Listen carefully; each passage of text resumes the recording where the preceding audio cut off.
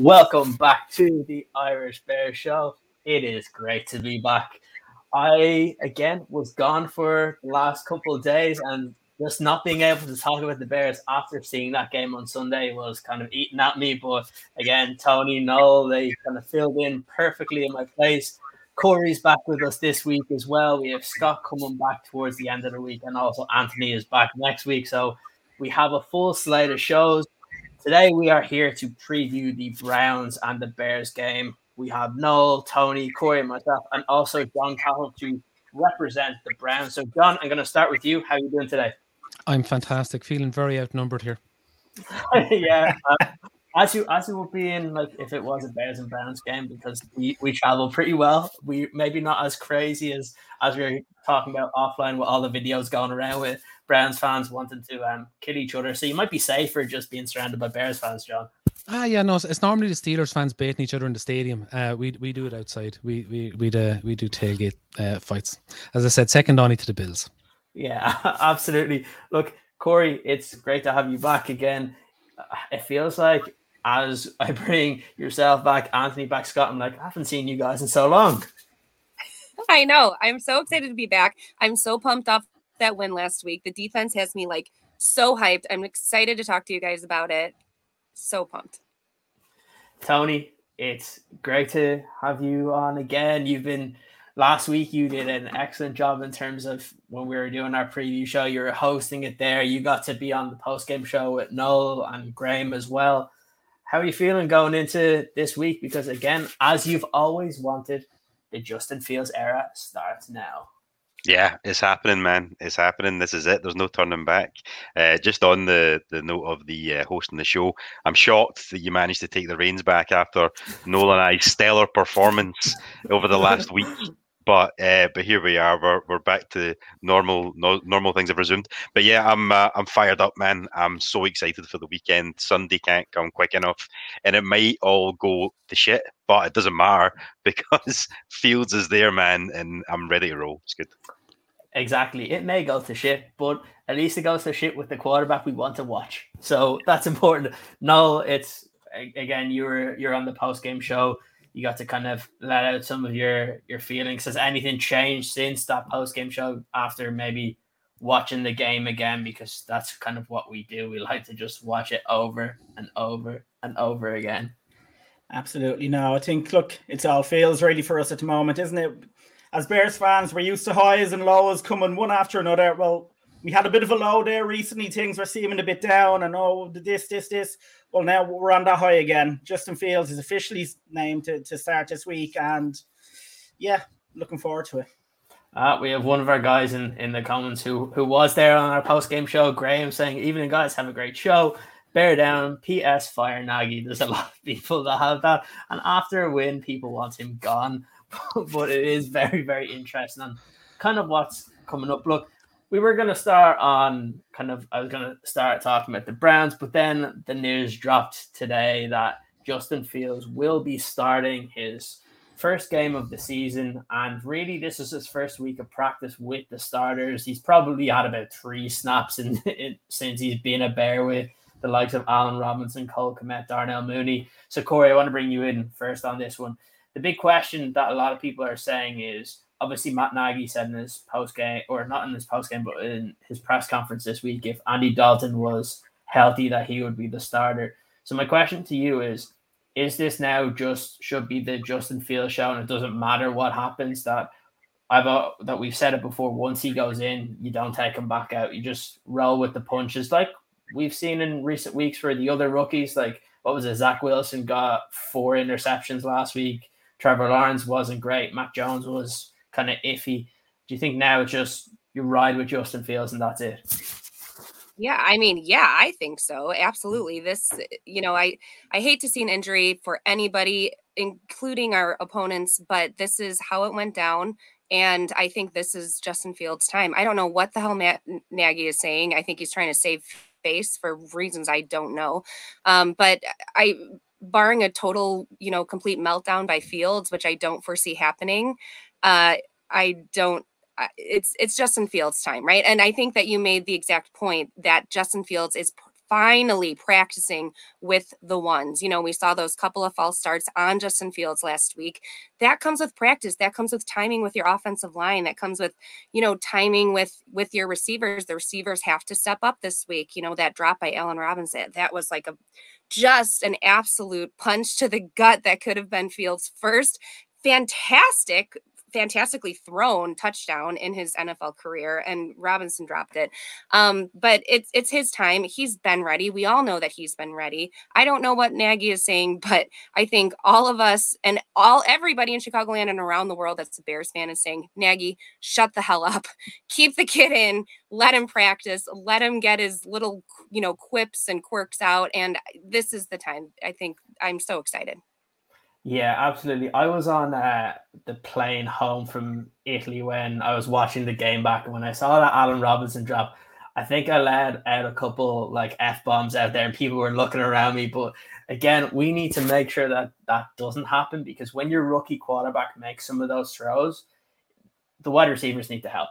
And that's the end of you. There was at least 2 or 3 passes there where when you look at the stats, they don't really show what Fields did in kind of coming in and throwing to guys he hasn't been given that opportunity to do it on. And look, Tony, I'll bring you in on this one because I know you've been an advocate that he should be starting from week 1. A lot of people agree with you. So my biggest question to you is, what would you constitute as a success for Justin Fields, I guess, this week? Because again, it's 1 week of practice going up against a Browns team that we will be talking about in just a few moments. That is one of those that you would expect to be making the playoffs. So it's not exactly the easiest first game for him to be thrust into the fire.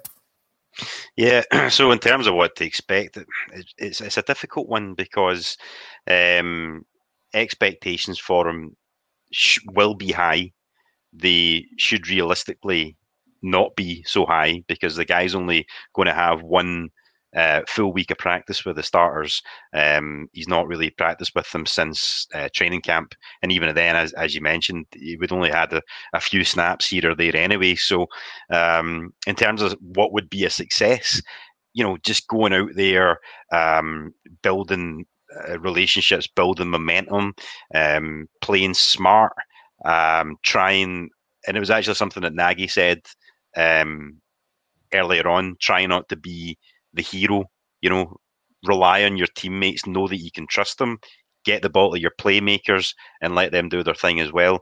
But no doubt, with Fields being the kind of player he is and the kind of competitor he is, having that athleticism, he's probably going to pull a couple of cracking runs out the bag or kind of deep shots or something like that. And I'm curious to see how that works out. But for me, no pressure on him. If he goes out there and looks half decent, then that's going to be a success.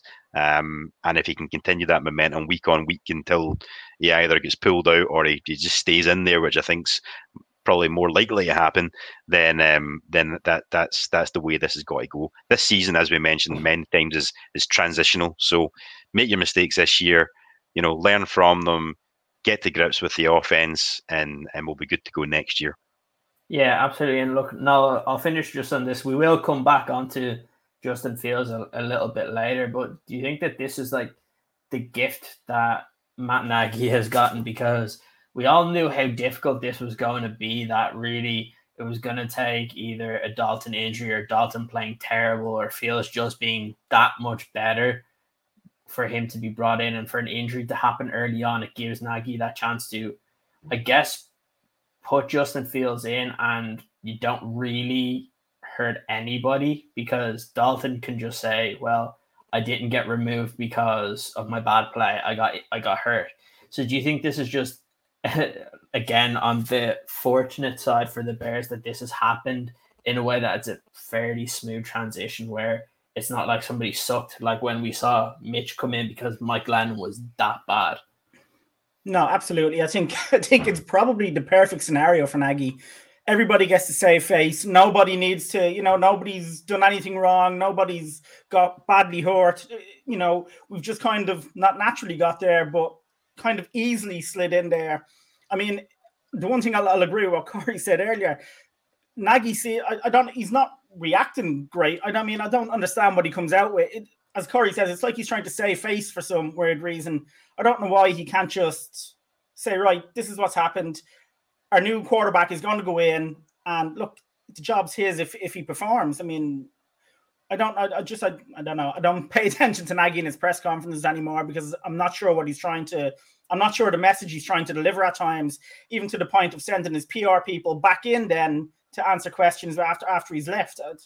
But no, in answer, I won't rant about Nagy, but in answer to your question, yes, I think it's a perfect scenario for everyone. We get him in early. Andy Dalton went out playing well. He's got an injury, but by all accounts, it's not a bad injury. So thankfully, he's not hurt. And now we get to finally see what this kid can actually do. Yeah, absolutely. I think this is it's one of those weird situations where there's going to be a lot of pressure then on Matt Nagy. Let's say if Justin Fields plays okay, like a normal rookie, like I keep mentioning that Trevor Lawrence, you see in up and down performances. You saw Zach Wilson be okay in week 1 and terrible in week 2. That's what you're going to get with a rookie quarterback. I keep trying to caveat that to everybody from preseason where everyone's like, he's going to come in, he's going to be great. That's not going to happen. He's going to have some really good performances and then other performances where he looks like a rookie quarterback. But I want to see kind of the mistakes kind of happen in the first year, in his rookie year. So, John, I want to bring you in because I've seen and I've actually really liked the way that the Browns have been able to develop this football team because as you know, and a lot of people know, for a long time, the Browns just couldn't get it right. They brought in rookie quarterback after rookie quarterback, and finally they bring in Baker Mayfield. I know there was a couple of doubts from some sections of the Browns fan base over kind of the last few seasons, but I think he's really kind of proven a lot of the doubters wrong over maybe the last, I'd say, 18 months. I think he's been pretty consistent with his play. What were you impressed with the way the Browns were able to completely turn this around, where they were winning maybe, 2 or 3 football games, to now having that expectation of being a playoff team, regardless of the division you guys are in? 2 or 3, Kieran, you're overestimating there by a fraction of about 66%. I was trying to be nice. Yeah, no, the transformation has been pretty stark. I'm following the Browns for 20 years, and we've been shit for 20 years until I suppose we're in what we're starting to see the beginning of a golden age, hopefully. Sashi Brown at the beginning as a GM, he took the hard knocks and he pulled out a lot of teeth, and he set up a lot of the foundations for what's there now. And in my opinion, all down to Andrew Berry. And the GM has really, he knows his stuff, and he's the analytical approach it's a good way to look at when you're analyzing Baker. And just on the quarterbacks, the conversation you had there just before I come on, that's what we were talking about 3 years ago. There's the same conversation we had. Tyrod Taylor coming in, taking the job. Nobody wanted to see Tyrod Taylor playing quarterback for your football team. We wanted to see Baker Mayfield. Put him in straight away. We've had all these conversations in Cleveland. We've had all the conversations. Very familiar with it. In my opinion, Nagy had no option other than to start off the year with Andy Dalton. And I think he probably would have went another 3 or 4 games if he could have, because Matt Nagy is getting his P45 at the end of the season if this doesn't work. And the front office, I think, probably could be in the soup if this doesn't work out. So it's such a big decision. You can't put the toothpaste back in the tube once it's out. And now it's perform or go home. At this point, so Nagy basically has all his cards on the table now, and they're going to rely on Justin Fields, and a little bit the same for Baker. When Baker came in to he came into I suppose an emerging situation, and his trajectory, like you were speaking about, Kieran was making a very good point about the trajectory of the quarterbacks and the rookie quarterbacks. None of those rookie quarterbacks are playing very good at the minute, but Baker played really good for the 6 or 7 games he started that first year, and in the second year then we had the Freddie Kitchens nightmare, and that at that point people were thinking bust. But most people who knew football were looking at the system and going, he just didn't give him a chance. So the Baker conversation it's a long conversation, and it's still going on, in the Browns fan base. You look at the numbers at the minute through 2 games, and they're numbers that are continuing on from the last 6 or 7 games from last year. Baker has a completion rate of 82%, which is the second highest in the league. He completes his passes. Now, on the other side of that, he completes the second or third lowest amount of passes in a game in the league. We don't throw the ball. But when he's called on to throw the ball, he does a really good job. And he's very, very efficient at what he does. The play action game is superb. Now, the criticism that I hear leveled a lot is, the Browns have to scheme around Baker. I think Kevin Stefanski wants to play his football like this. And I think Baker is perfectly suited to playing this game. So it's a bit like the Lamar Jackson conversation. Lamar Jackson is worth an awful lot more to the Baltimore Ravens than he is probably to most other teams in the league. Baker Mayfield is worth an awful lot more to the Browns than he is to most other teams in the league. So I don't know. I'm very happy with Baker at the minute, and the system we're playing. Baker can have an off day and we can still play well. Baker can play well. Like there were games last year, like against the Bengals, where he took the team on his back and won. I have to say there are times when I look at the Ravens, like the other night against the Chiefs, and when you see Lamar Jackson basically putting the game on his back and him winning the game. We don't have that with Baker. We have that with Nick Chubb. We have players to do that. Like, we're not reliant on them. So it's a kind of even within the Browns fans base, you have people who, the minute Baker sneezes, people get really, really irate, and they're very quick to jump on him.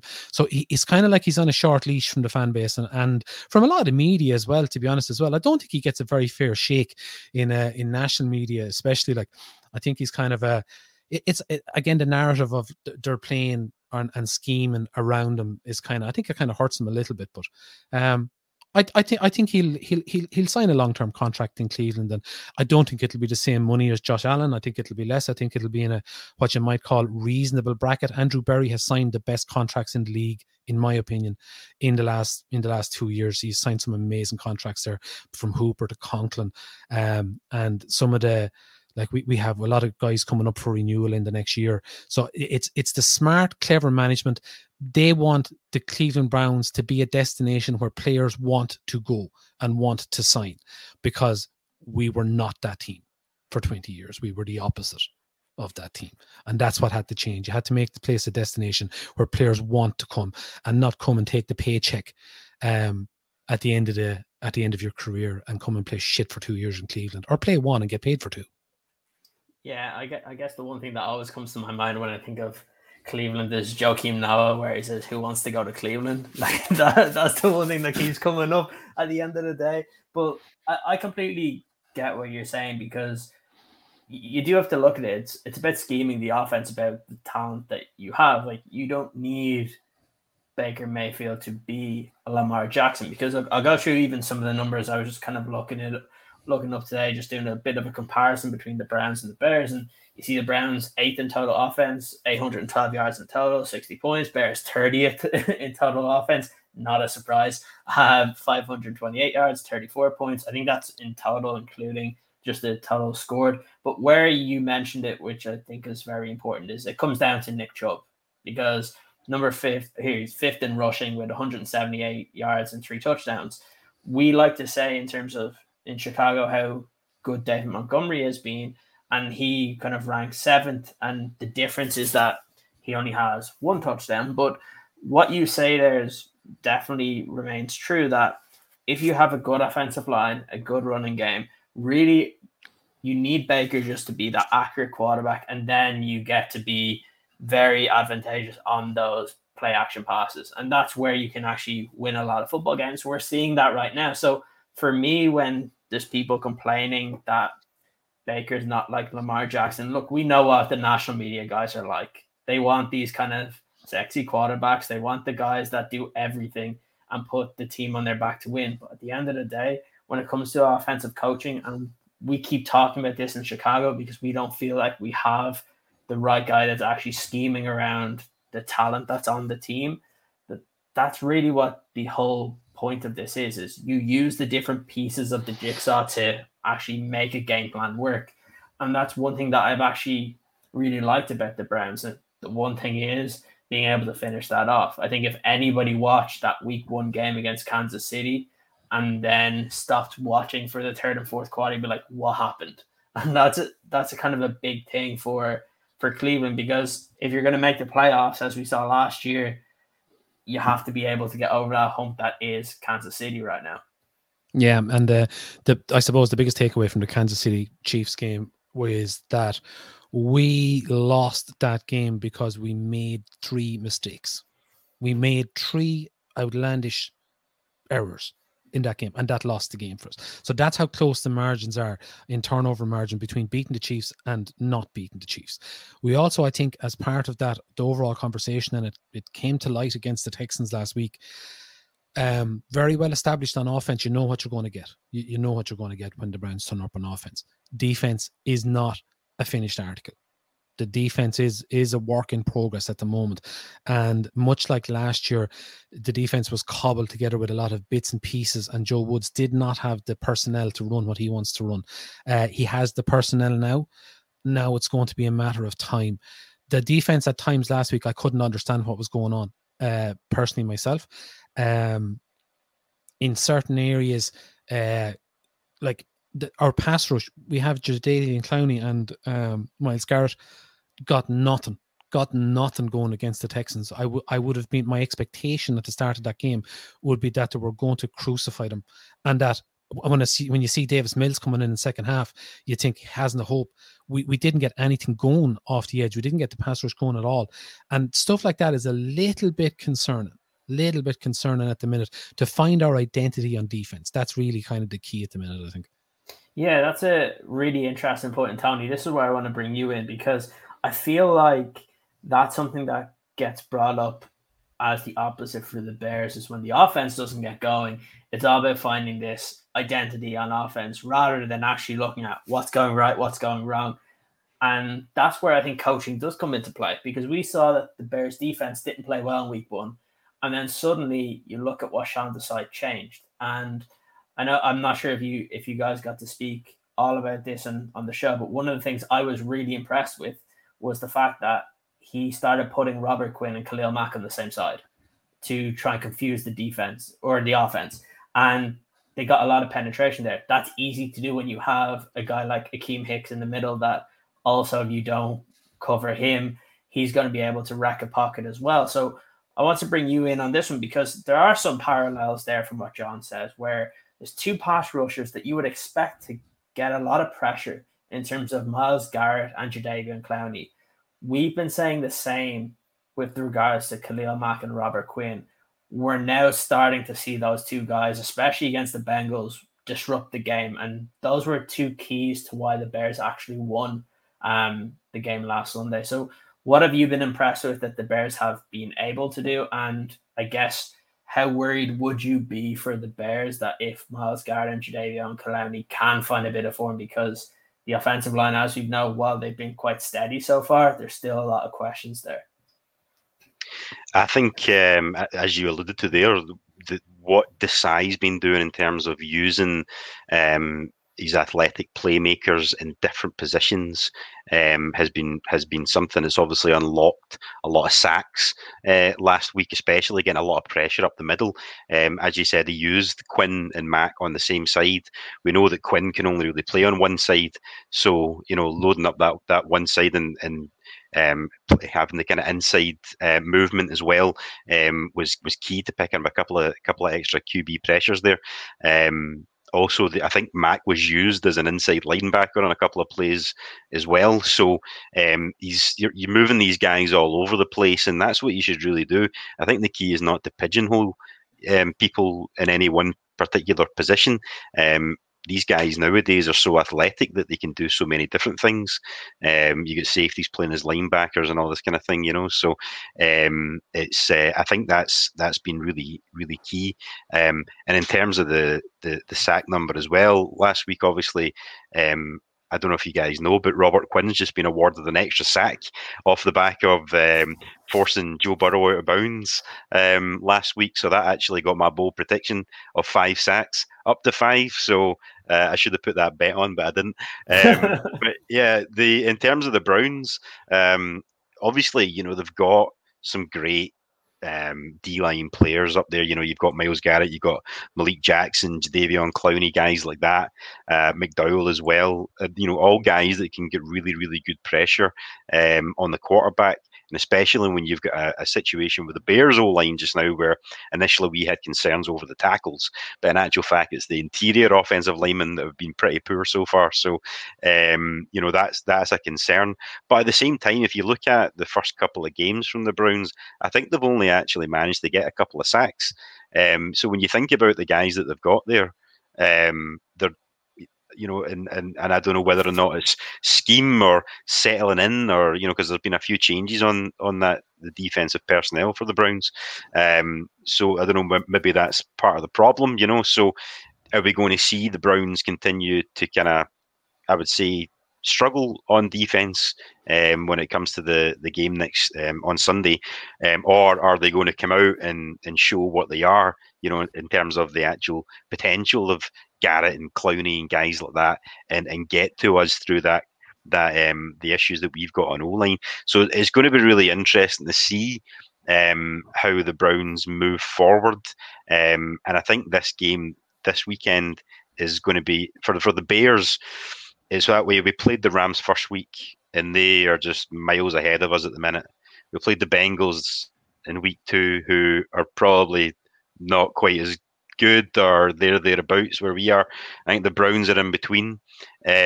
So it's going to be interesting to see, and I think this is going to be a proper test of where the Bears are at as well. But it all really depends on who shows up and who doesn't show up.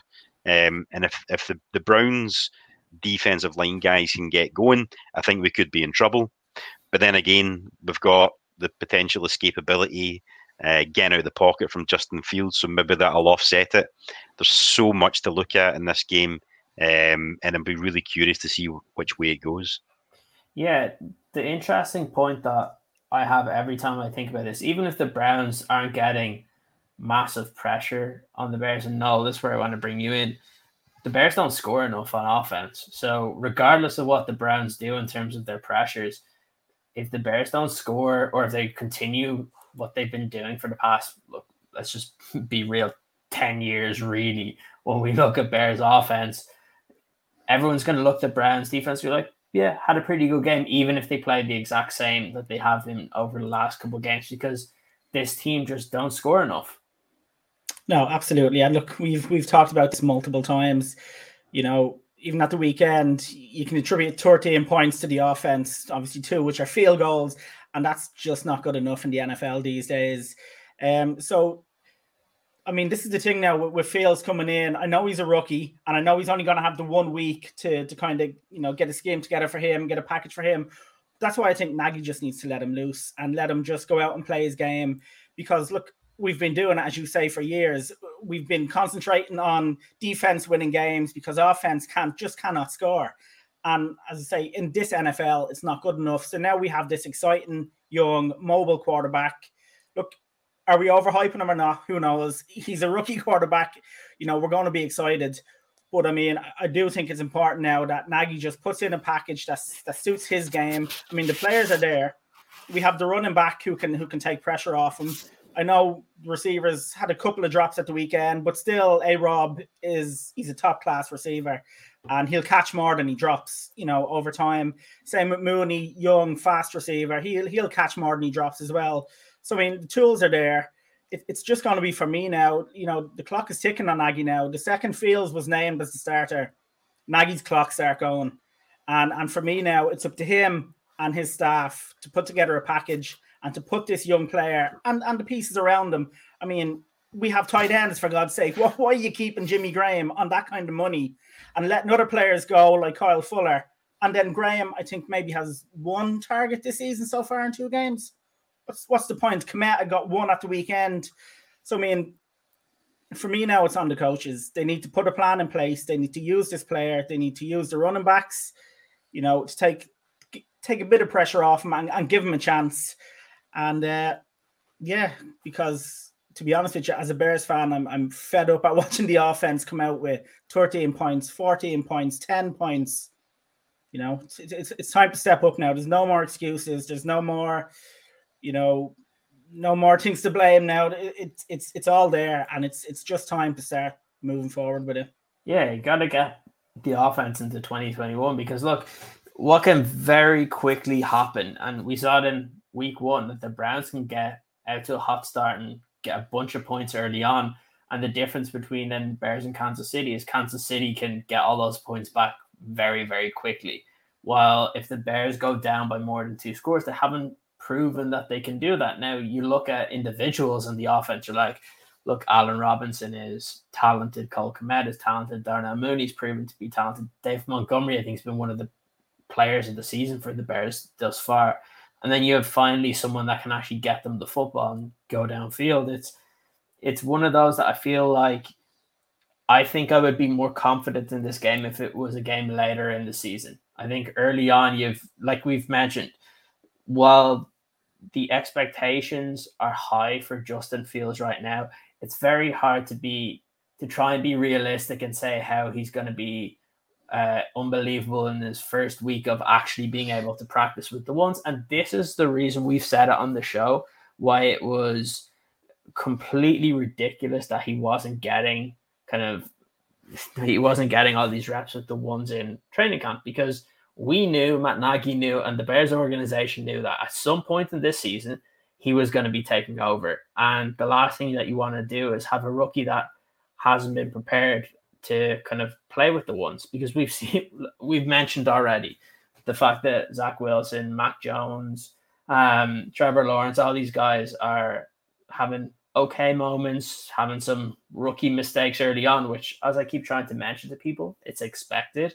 I felt bad for Zach Wilson when everybody was booing him after his, I think, second interception.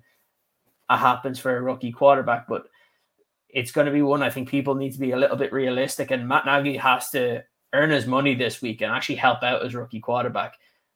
Get him outside the pocket, run the football, do a bit of play action. But again, it all starts up front. So, John, one of the questions I do want to ask, just to kind of round out this conversation on kind of the Bears offense versus the Browns defense, is where have you seen some of the weaknesses in terms of the Browns defense over time? Because we're mentioning some of these guys that, in terms of household names that you know that you expect to play quite well. So over the last couple of seasons, why is it that the Browns haven't been able to kind of push up and be one of those kind of elite defenses? I was looking even through the first 2 weeks, and look, it can depend on whatever team you're playing. Obviously, when you have to play against Kansas City, these numbers kind of skew. But in terms of total defense, the Browns rank 14th. The Bears, who I think was pretty porous in week 1, are ranked 8th. Again, the Browns have given up 54 points while the Bears just 51. But these are two defenses that, when you look at the names, should be up there. So what do you think is the weak point of the Browns defense right now? And the first 2 games, and it's actually weird that we're going to say it this way, but we graded out really well against the Chiefs and really poorly against the Texans comparatively. Jadeveon Clowney was brought in because the Browns as an organization value hurries and pressure way over sacks. So sack numbers are not predictable. So sack numbers every year go up and down, but your pressures and all other kind of metrics of measuring rushing can be measured more consistently. So Clowney measures very well in a lot of those scales. So Clowney and Garrett had a really good game actually against the Chiefs without getting their hands on Mahomes. He was hurried and rushed on nearly half his snaps, which is unusual. And they couldn't get a hand on Tyrod Taylor or get a hurry on Tyrod Taylor. So this is kind of my concern at the minute, that things aren't clicking. We now have players. There's no denying that we have players. The system that Joe Woods is looking to introduce really is a dime system, and we're going to be looking at something to keep an eye out for on Sunday. See how many DBs are on the field. We're trending towards having 6 DBs on the field. We're trending towards having 6 or 3 safeties and 3 corners on the field. I think there will be a lot of packages where you'll see Newsome, Denzel, and Troy Hill as cornerbacks, and we'll see Ronnie Harrison, John Johnson, and Grant Delpit on the field, and you'll see JOK weaving in and out between all the positions. But they're essentially trending towards that. We don't value linebacker. I look at your linebacker core and I just go, oh my God. Like, you know, imagine we had, you know, two of those. Like, give me Roquan Smith and give me Khalil Mack. You know what I mean? Give me a few of those guys. We don't have that. We have an aging Malcolm Smith, and we have Mac Wilson who can't tackle. And we have Shione Taki, he's okay. You know what I mean? He's an okay linebacker. But like, I would say that's where we're soft. You know what I mean? Like that's somewhere that can be attacked. We don't value the position.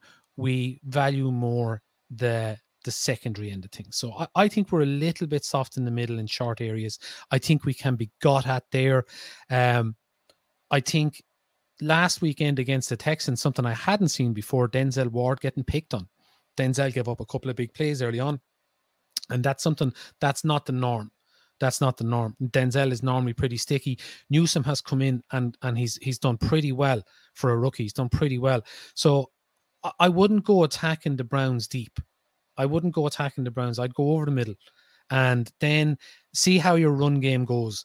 Tony mentioned earlier on the D-line. Malik McDowell has come into the team. Malik McDowell, we weren't expecting to even make the practice squad at the start of training camp.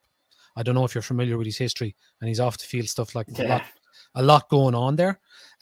He has come in and he's been an absolute bulldozer at DT. I've seen him walking guys back 5 yards. You were saying earlier on there that you have a problem with your guards. I was licking my lips because he's going to walk them back 5 yards in the top of Justin Fields. Like, that's what he has been doing.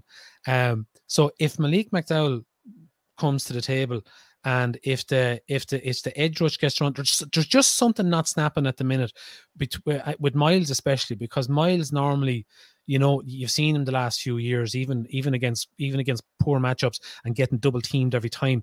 With Miles getting double teamed, Jadeveon Clowney shouldn't be getting double teamed, you know, like, so there should be someone freed up. I whilst I'm not ringing alarm bells about our defense at the minute, I'm concerned that we don't know. Or when I say we, that the players maybe aren't 100% on the scheme. I've seen John Johnson getting lost twice down the field.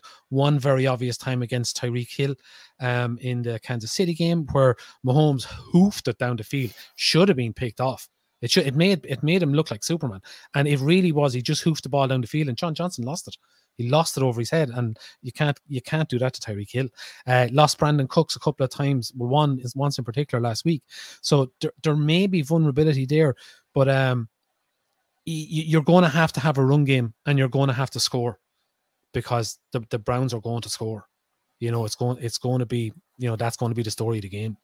Yeah, that kind of goes to, I guess, my point previously in that I expect the Browns to score points. So it's going to be up for the Bears, and it's interesting hearing you kind of talking about the Browns defense because it seems like there's a completely different game plan when it comes to building a defense for the Browns versus the Bears, where the Browns have all these kind of corners and safeties. Well, you were mentioning that you might have six on the field. I don't know if we have 6 on the roster, to be honest with you.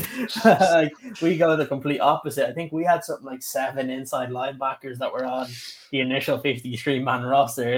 It's shore up the run game. Yeah, exactly. It is the complete opposite. And look, this is where I want to bring you in on this, Corey, because we mentioned that early on. I saw that week 1 game, and the Browns got, I think it was something like 28 points unanswered, and it was kind of a scary thought when you're like, oh, we have to play these in 2 weeks' time. But then you see last week, and the Texans were able to score points. Obviously, the running game with Montgomery is going to be very, very important. But as John says there, maybe going deep isn't the best case scenario against the Browns. And that brings us back to what happened in week 1, where we kept kind of just attacking the middle of the field, but then nothing was actually happening as you get closer to the red zone. Do you think that the fact that Justin Fields is in now and there's probably going to be more RPOs, that might actually open it up a little bit more when it does get to the red zone? You might see the Bears convert more of those opportunities into points. Well, that's kind of the hope. And Justin Fields is really, you know, the perfect kind of quarterback that you want to see, that a lot of like play action from. But then you do have Garrett and Clowney coming off the edge that could definitely limit, Fields' running ability and his ability to scramble. So, I heard Noel here, just let the kid loose. I don't think that's what we're going to see. I think everybody's really excited to see Justin Fields come in. And I think that John basically, he showed exactly what the plan is going to be. I think we're going to see a lot of slant routes. I think we're going to see hopefully a fantastic run game out of Montgomery again. I think that Kmet needs to block where he needs to. I think he needs to get separation as much as he can. I think tight ends might be a crucial factor in this game. And, under a normal kind of defense, where they could have 6 cornerbacks or safeties on the field, normally you'd like to stretch the defense, right? And make them play up front and then surprise them on the attack with the pass. But that obviously probably won't work against the Browns. So, I think, in the first couple of games, we didn't see a pass over 15 yards more than like a handful of times. So I think this kind of scheme is playing into what Nagy likes to do anyways. We'll just have to see how Fields executes. The one thing that I am a little bit optimistic about is that Fields is actually able to execute in the red zone, where, just about every other quarterback that we've had for the past 15 years, we get to the red zone and I'm like, oh gosh, like how are we going to screw this up now? And Fields, every time that he's been in, I don't know his exact percentage, but he's getting rushing touchdowns. He would have had that touchdown versus Robinson, which technically wasn't in the red zone. But I think he has the ability, he has the confidence, he has the poise to actually execute in the red zone. And then now we just need the rest of the team to play up to him, catch those passes. I think Monty's absolutely on fire. The run game is going to be completely crucial in this game. So, I think that a lot of people are going to be expecting to see these shots downfield, and they're probably going to be pretty disappointed on Sunday. Yeah, absolutely. Look, one of the things I wanted to bring you in on this one, Noel, that I kind of think about that what can make this a little bit different to what we saw in week 1, and even with all those corners and all the DBs that might be out there, if there is 6 in certain plays, the one thing that I look at is Justin Fields being able to roll out of the pocket, that you make those DBs have to question whether do they stay with their receiver or do they have to go and run at Justin Fields to try and tackle him. And a split second in someone thinking can mean that they lose their man, and then suddenly you might get a big play out of that. The one thing that I have more, positivity about compared to what we saw with Andy Dalton is you may see a quarterback more willing to go downfield, which it didn't seem like that was happening in week 1. It was like no matter what was going on, the ball was going between kind of 5 to 8 yards, and that was about it. But with Justin Fields, I think, number 1, he has the arm strength, 2, he has the accuracy, and 3, if it's not there, he has kind of the legs to go and get a first down out of nowhere. I think being able to stretch the plays is going to be a really important one here. So what's your opinion on what you want to see Matt Nagy do this week? Because look, we can say that the Browns didn't have a great performance last week because you look at Tyrod Taylor, you look at Houston, who people didn't expect to do quite well, were able to put up points against them. But at the end of the day, it only takes 1 or 2 plays. And we've seen the Bears this year where you get a little bit of momentum in the offense and then what happens? Flag. And you get a really good kind of first down play. Flag comes back. For me, and I'll leave this to you now, for me, it's all about the offense having to work together. You can't have dumb penalties that are going to set you back, because if you do that against the Browns, who will score points, and people will be people will be going crazy at our defense, but they have a lot of weapons out there. So what do you want to see Matt Nagy do for this offense now that Justin Fields is in?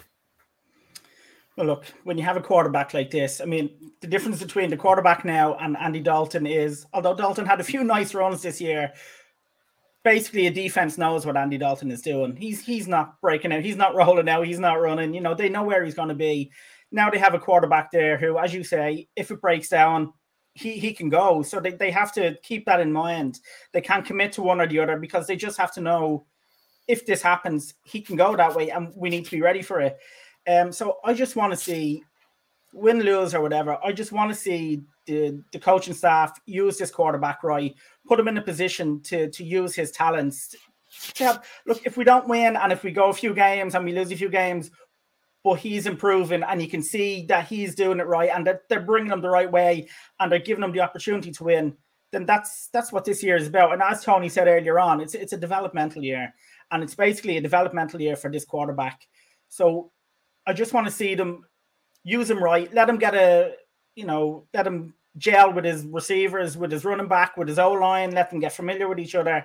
And yeah, I mean, that's all you can do with a player like that. Maybe see some rollouts, maybe see some play action, something different. And as you say, he has the arm to take the shot if it develops for him. And he's probably cocky enough to want to take that shot as well. He's still a rookie. He might see the chance. He's open. I can do this. So obviously he'll have to temper that a bit. He'll have to stay within the framework generally of the package, the scheme that's there for him. But he has the ability to do it, and it is something defenses have to worry about. And he is a dual threat quarterback. So, yeah, as I say, use him right, give him the opportunity to develop and to play his game and get comfortable with it. And then, look, we take it from there. If you can see he's trending in the right direction, then we're all happy for the future. Yeah, I completely agree. I think if people expecting to watch this game and want Justin Fields to throw it all over the place, I don't think we're probably going to see that this week. I think you may see that against the Detroit Lions in week 4 because... No, I agree. I think you said earlier on, this game probably comes a week too early for it. Like, I agree with Corey. They're not... I would love to see them open it up, but they're not going to open it up for him. But just as long as they put him in a position to utilize his talents, then I think that's the important thing. But yeah, I wouldn't expect him to be slinging it everywhere now.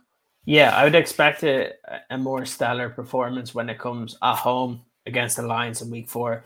I think it's a more controlled environment there. You're going into Cleveland playing against a team that, as we've said from the start, has playoff aspirations. The Bears, if Justin Fields is playing, like we've said it before, like rookie quarterbacks are inconsistent at best in terms of their first year, but then you see the difference.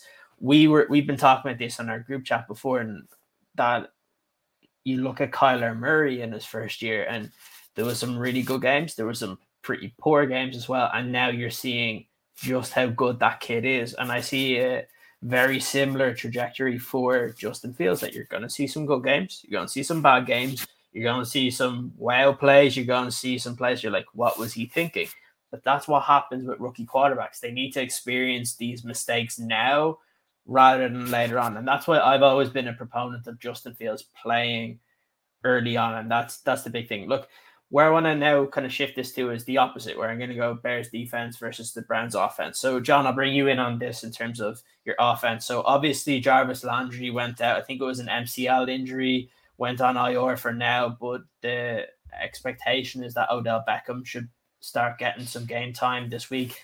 Obviously, kind of tough to know how much he'll play coming back from an ACL injury.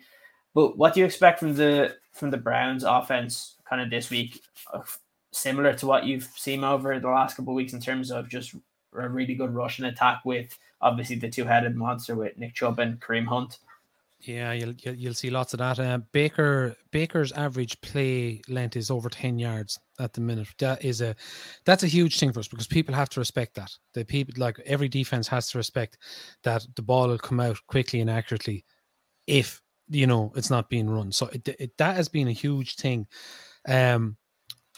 Baker's greatest asset, I think one of the greatest assets, and the offense's greatest asset is setting up play action.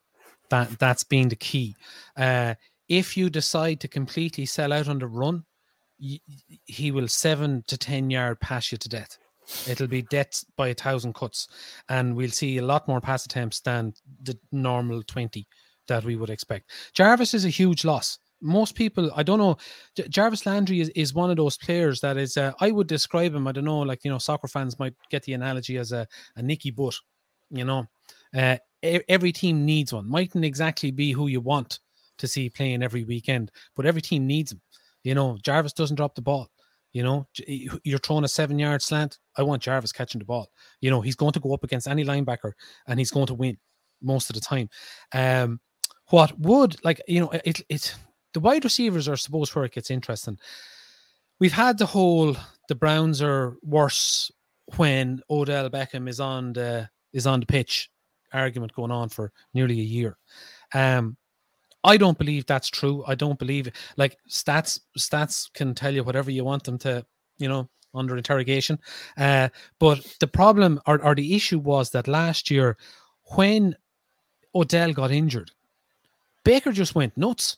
The minute Odell got injured, but that's not a function of Odell getting injured. It's a function of the Browns getting their shit together. That really, like in game 6-7 last year, the trajectory started going up in all aspects. That game that Odell got injured, Baker was having a nightmare, and Odell went off, and then he completed every single one of his passes, and 4 touchdowns and whatever the hell it was in that game went completely off, and it went up from there. I'd much sooner have Odell on the field than not. Where I think it's going to get interesting, if you see the Browns pound the ball, short pass, pound the ball, watch out for Schwartz. Because that is going to be where you're going to, if your cornerbacks are a bit iffy, if your cornerbacks and safeties bite and step up, Schwartz is gone. He's gone, and all he has to do is catch the ball. Now, this is the thing.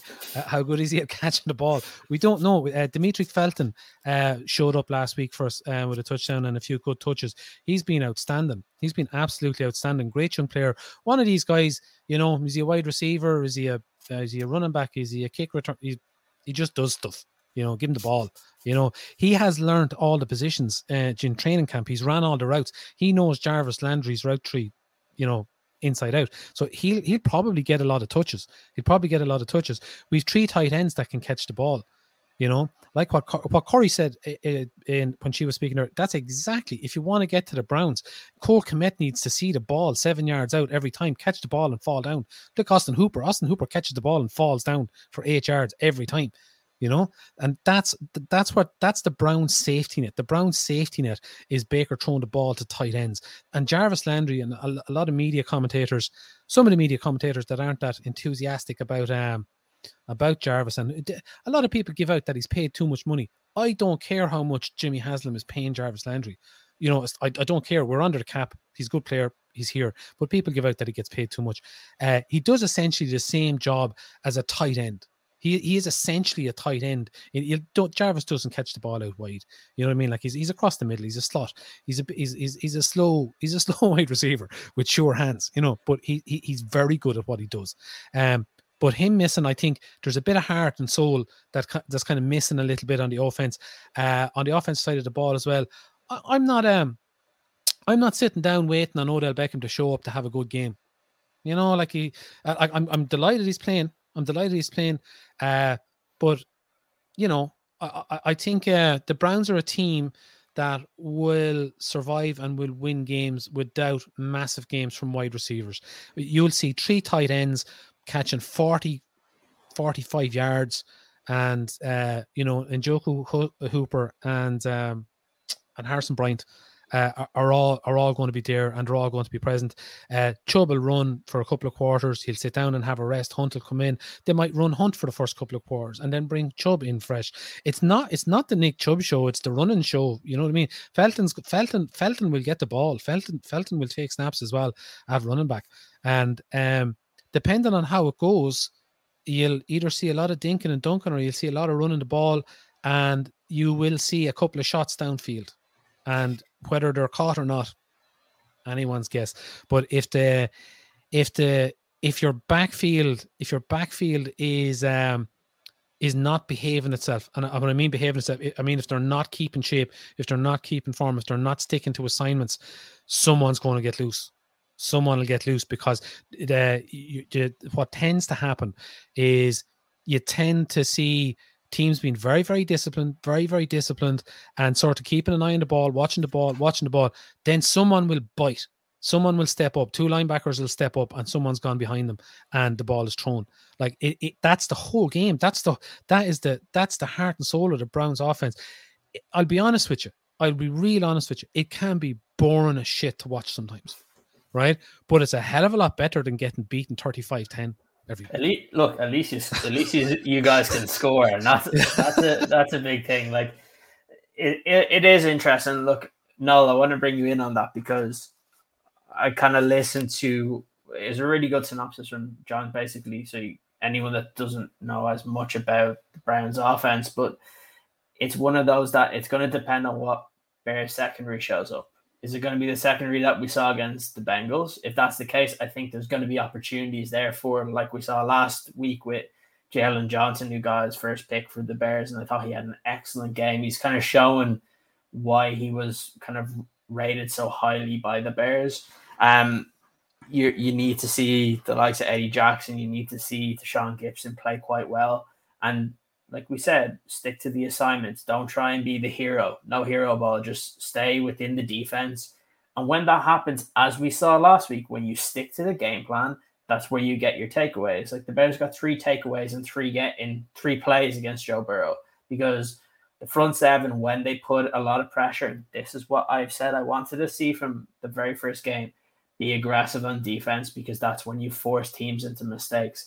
The Bears ultimately have been quite good in their run defense over the last number of years. So if the Bears can look, you're never going to stop a team that has Nick Chubb and kind of Kareem Hunt because you have 2 guys there that can run the ball and can do it very, very well. But what you're looking for then is to kind of put pressure on Baker Mayfield and force him into mistakes because we've seen over recent times that he will make mistakes there, and then it's up to the Bears defense to capitalize on it. No, absolutely. Look, we say it every week. This front seven is so important given the limitations and the holes that we have behind them. I mean, Jalen Johnson's been excellent 2 weeks. I mean, I know he's been targeted a few times in both games, and he showed why he's the highly rated player that he is.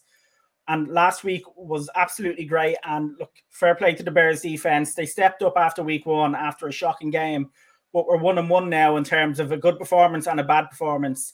And I think this is a big game to let us know, was last week just the Bengals? Or was last week the defense actually maybe coming together with Desai, getting used to the play calling? I mean, as you say, he was more inventive at the weekend. And I mean, a lot of things... during the preseason, a lot of times what was said about Desai from the players was he knows how to put players in the right position. And maybe we've seen that a bit more this week. So maybe for himself, it was a week 1 learning for his first game calling plays. So yeah, but look, as I said, it'll always be important for this front seven to step it up, especially against a team like the Browns to have that running game. As you say, Kieran, we won't stop that running game, but you need to try and control it. I won't be this week, but I'm generally a big fan of the Browns O-line. I think they have some really good players on that O-line. So, it is going to be important to get through, though, to Mayfield because he is a good player. But I think when you get pressure on him and you delay him for a bit, he can throw a pick. Like it's there, but you just need to be able to get that pressure on. And I mean, I don't know. I see Goldman is limited in training this week, so I don't know if he's going to be back. That would be important.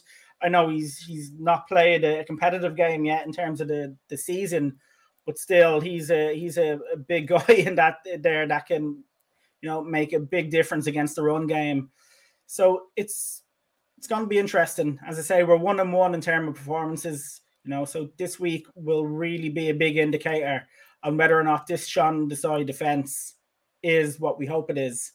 And they just need to protect the secondary a little bit.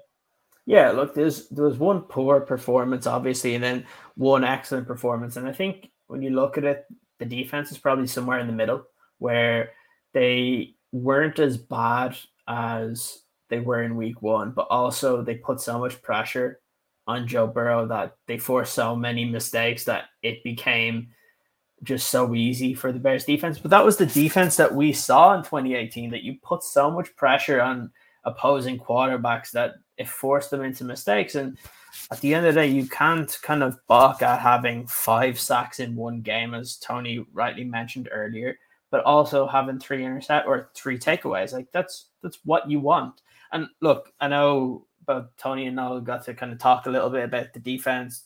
It's the first time I've been able to say, and I was really happy with kind of seeing that again, because it's been a while since we got to see a defense have a bit of juice and be a bit aggressive. So look, Corey, I wanted to bring you in because obviously you haven't gotten to talk about kind of the defense from last week. What was your impression when watching the game? Because for me, it's my first reaction when I was seeing it live. I was like, finally. Mm-hmm. Yes, exactly. Finally, we're finally seeing this defense play to the level that I think they all know absolutely, and that we were hoping that they would play to. I was so happy to see Desai come off a really, really poorly called game, come back, up against a weaker offensive line versus the Bengals. But I mean, four sacks, 4 takeaways, they just couldn't have been more on fire than they were. So I was really impressed with the game that Desai called. I know, Kieran, you mentioned at the beginning of the game lining up Mac and Quinn on the same side. And then on that one of those plays, they had Shelley come up and fake the blitz and then drop back into coverage. And that basically cleared the way for Quinn to get that second sack. And that's kind of like basically the hallmark of the Fangio defense, right? Is moving guys around the field and trying to confuse the offense as much as possible and letting the players really play to their strengths. And I think one game from 2018 that you could look at that might be a good example of how to stop the run versus the Browns is when the Rams came to Soldier Field. And you'll see that Fangio actually brought Eddie Jackson up to play closer to the line. And that absolutely staunched the Rams' weak side run game. And we ended up winning that game. And I think that game would just be a fantastic example of how to completely create confusion, use guys to their best, abilities. And I'm hoping that they can keep riding on this momentum and this excitement. And we finally kind of saw that swag that the 2018 defense had, right? So I'm pumped. And just like the comment, Mario Edwards Jr. is back. I think he's going to be absolutely crucial versus the pass rush. We can see him and Nichols kind of coming in and out depending on the kind of coverages that are called. Who knows what the heck is going on with Goldman? I mean, like, poop or get off the pot already is kind of my take on that. But with or without Goldman, I was very happy with Tonga's performance last week. I'm hyped. I think that this defense is back, knock on wood. I'm pumped to see what they have to do on Sunday. Yeah, I would be really excited about this defense if not for one question. Tony, I'll bring you in on this one, and it's the nickel, because we saw it. You had Jalen Johnson and Kindle Vildor play quite well on the outside. I think just to go piggyback on what Corey was saying, you only have to look at one play where the Bears did bring up Eddie Jackson and it looked like they were faking him up and the Bengals had no idea what they were doing. And then Eddie Jackson actually does blitz and they were completely confused. He wasn't picked up and it was an easy tackle. So things like that you're starting to see Sean Desai be a little bit more creative. But I do want to kind of talk about that one glaring weakness of the defense, because we actually look at it, and obviously we mentioned Robert Quinn got 2.5. I think he's had 2.5 sacks now through 2 games, which is, I think, almost more than he probably had in the entirety of last season. We're seeing the linebackers, obviously Roquan getting a pick 6. Alec Ogletree's played quite well. If Goldman comes back, we have Mario Edwards back. You already have Akeem Hicks and Bilal Nichols that both have a sack already. So obviously, I think the only big weakness there in that defense is probably the nickel position. And would that be kind of your biggest worry going forward? Because like through 2 games, you've seen 2 different guys play nickel, and really neither one of them have really stood out. I think Shelley was a little bit better than Marquis Christian in week 1 because he was at fault for one of the big plays that led to kind of the worst miscommunication we've seen since Chris Conti when we were playing against the Packers. But what's your opinion of this going forward in terms of who actually has to stand up and win that nickel position to kind of solidify this defense? Firstly, let's never talk about Chris Conti again on the show. Yeah. I'm vetoing Chris Conti mentions.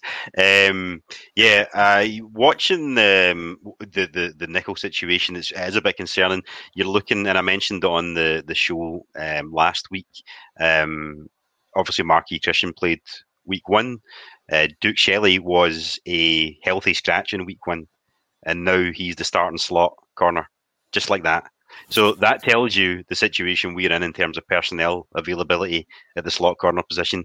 We've got a guy who we'll just not put him on the squad week 1, and now he's actually no, we'll put him in the starting position. It's all over the place. There's a lot to be concerned about there, and unfortunately, I don't know if there's much we can do to address that outside of relying on Desai and the players themselves to actually develop or week in week out to a level where they're going to kind of perform a lot better.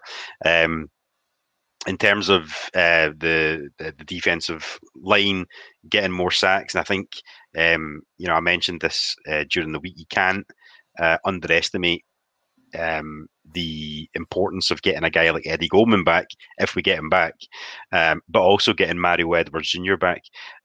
We are managing to get a lot of penetration up the middle, out in the wide points as well, with the players that we've got. If you add 2 guys in there who were, Mario Edwards Jr. I think was really, really impressive last year, obviously rewarded with a 3-year deal off the back of it, and you've got Eddie Goldman. I really don't know what to expect from him. We haven't seen him since 2019.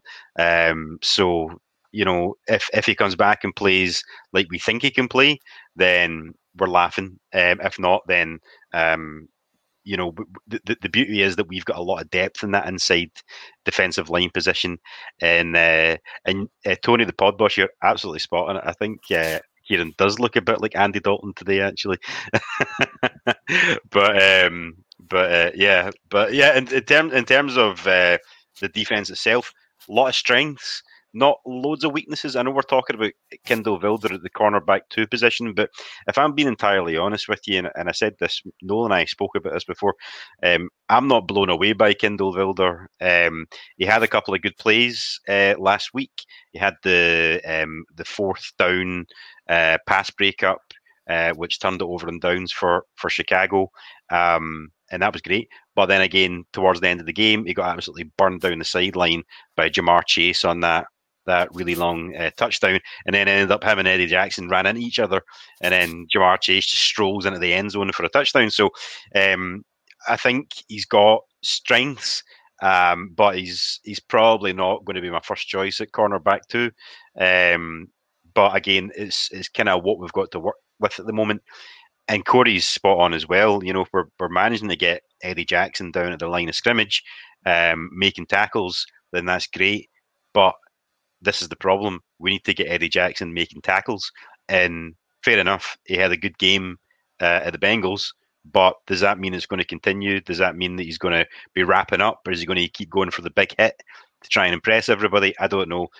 He needs to put together back-to-back consistent performances for me to feel confident with him again.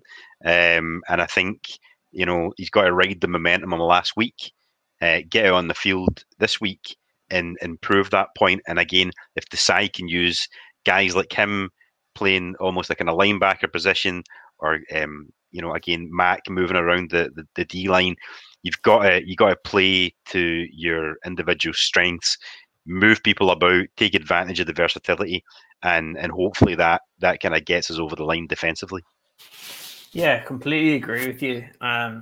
Because it's one of those that you need to see consistency, because when you see 2 completely different performances from the defense, it's hard to really know what to expect from a week-to-week basis. Hopefully it's just that they're able to learn from some of the mistakes they had in week 1, and now they can kind of build on that. But again, it's tough to really know. Look, we're coming towards the end of the show, and one of the things we like to do on these preview shows are our kind of bold predictions and game predictions. And I know, Tony, I think, is this 2 weeks in a row that you've gotten your bold prediction correct? Because I think, did you have Justin Fields getting a rushing touchdown in week 1 and then Robert Quinn getting 5 sacks? So look, there's only one person that we have to start with. So I'll start with yourself, Tony, in terms of what your bold prediction this week is. Hopefully it's something to do with a Bears win and we might be looking good. Guys, listen in closely, because the bold prediction guru is here again for another installment. So yeah, I'm going to be a bit different this time around. And again, it's off the back of Fields been in there, and possibly changing the game plan up a wee bit to take advantage of these speedy receivers that we've got. Hopefully we can utilize the play action a wee bit here, take advantage of the fact that we know that both Fields and Montgomery are threats. So my bold prediction is that Marquise Goodwin will go for over 100 yards and a touchdown. Very interesting. And I will also get your game prediction. So I'm feeling very optimistic today. I'm feeling good. If the sun is shining, even though it's 11:15 at night here. So I'm going to go Bears. Wait for it. Bears 28, Browns 24. Very, very good. Okay, so John, I'll bring you in now to do the opposite. What would your bold prediction be? And then after that, your game prediction. And Kieran, are you looking for a bold prediction as in like something that's unlikely to happen? Or are you looking for like a prediction that sounds a bit bold that's more likely to happen? Just something that's not completely obvious. We don't like to do the boring here. Right. I'll take Anthony Schwartz getting loose for a very long touchdown. I'll take him either shaking loose and getting down the field and breaking off a big one, either on an end around or taking the ball down the field very fast. I think he's due this weekend. What makes that bold is that he's actually going to catch a ball. Yeah, well, no, this is the thing, right? So the interception Baker had at the weekend is getting roundly put on Anthony Schwartz's shoulder for having a little bit of a loss of bottle moment for getting stuck into the DB. Apparently, his eyes wandered away from contact. But yeah, I think he'll rebound this week because Baker's going to have to give the ball to someone down the field. And I'm not terribly confident in OBJ on that front just at the minute. But I think, I give it a caveat by saying someone goes for a long one. Someone gets caught napping somewhere and someone goes for a long play. And then I think score-wise, I think the Browns are going to win 28-20, and the last two quarters, the last half of the game is going to be like watching paint dry whilst we strangle the life out of it. Yeah, that's about watching both of these teams. So, Corey, I'll come to you next. What is your bold prediction for this week? So here's a fun little stat. Bears are 17-6 when Khalil Mack gets one sack. So I'm going one step further. I'm saying he gets one sack, but he peanut punches it out, takes it back for a touchdown. I'm on that Roquan high of getting his first career touchdown. I think this would be Khalil Mack's third career touchdown. But that is my bold prediction, and going with the trend of getting at least one sack per game. My game prediction is Bears on top 21-17. Very, very good. No, we'll come to you next. I came to you last because I know sometimes you struggle with coming up with these bold predictions. So you had enough time to think about it now. So what is your bold prediction for this week? The guys have taken mine. All the ones that came up. Even John took my one and everything. That's not good. No, do you know what? Over the first couple of weeks, the tight end position has been completely overlooked. And I think that's something that's going to change this weekend. I think when you have a player like Fields coming in as a rookie, he's going to need some sort of, I think somebody even maybe mentioned it in the comments earlier that Kmet needs to be, his best friend. So I think Nagy is going to some way scheme the tight ends in to have a good game and to give Fields that kind of support. So I'm going to say Kmet is going to get a touchdown and have I won't say 100-yard game, but he'll have a good game, 50, 60 yards and a touchdown, which normally wouldn't seem like a bold prediction, but when you look at the way we've treated the tight ends this year, that's a monster game. In terms of results, Tony actually did steal my score, so I'll go 30-27 to the Bears. I'm going to really go bold with this one. I think we know the Browns are going to score. That's for sure. Yeah. And I'm just going to say, let's just let the offense go and see what happens. So I'll say 30-27 to the Bears. Not biased at all. I'm really liking this positivity because after the first week where we're like, oh, great, are we even going to get 10 points here?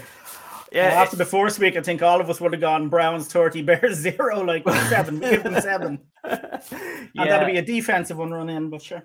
Yeah, absolutely. I think it's a tricky one. When I was thinking of a possible bold prediction here, I thought of kind of 2, 1 on offense, 1 on defense. My defensive one is I think Jalen Johnson gets a pick 6 in this game. He follows up his first interception with his first touchdown, kind of coming in with obviously Roquan Smith getting his first pick 6.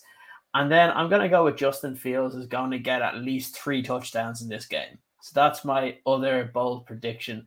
Again, I don't know whether that's going to be running the ball, if it's going to be passing the ball, but I expect him to have a pretty decent game, while not perfect like people want to expect.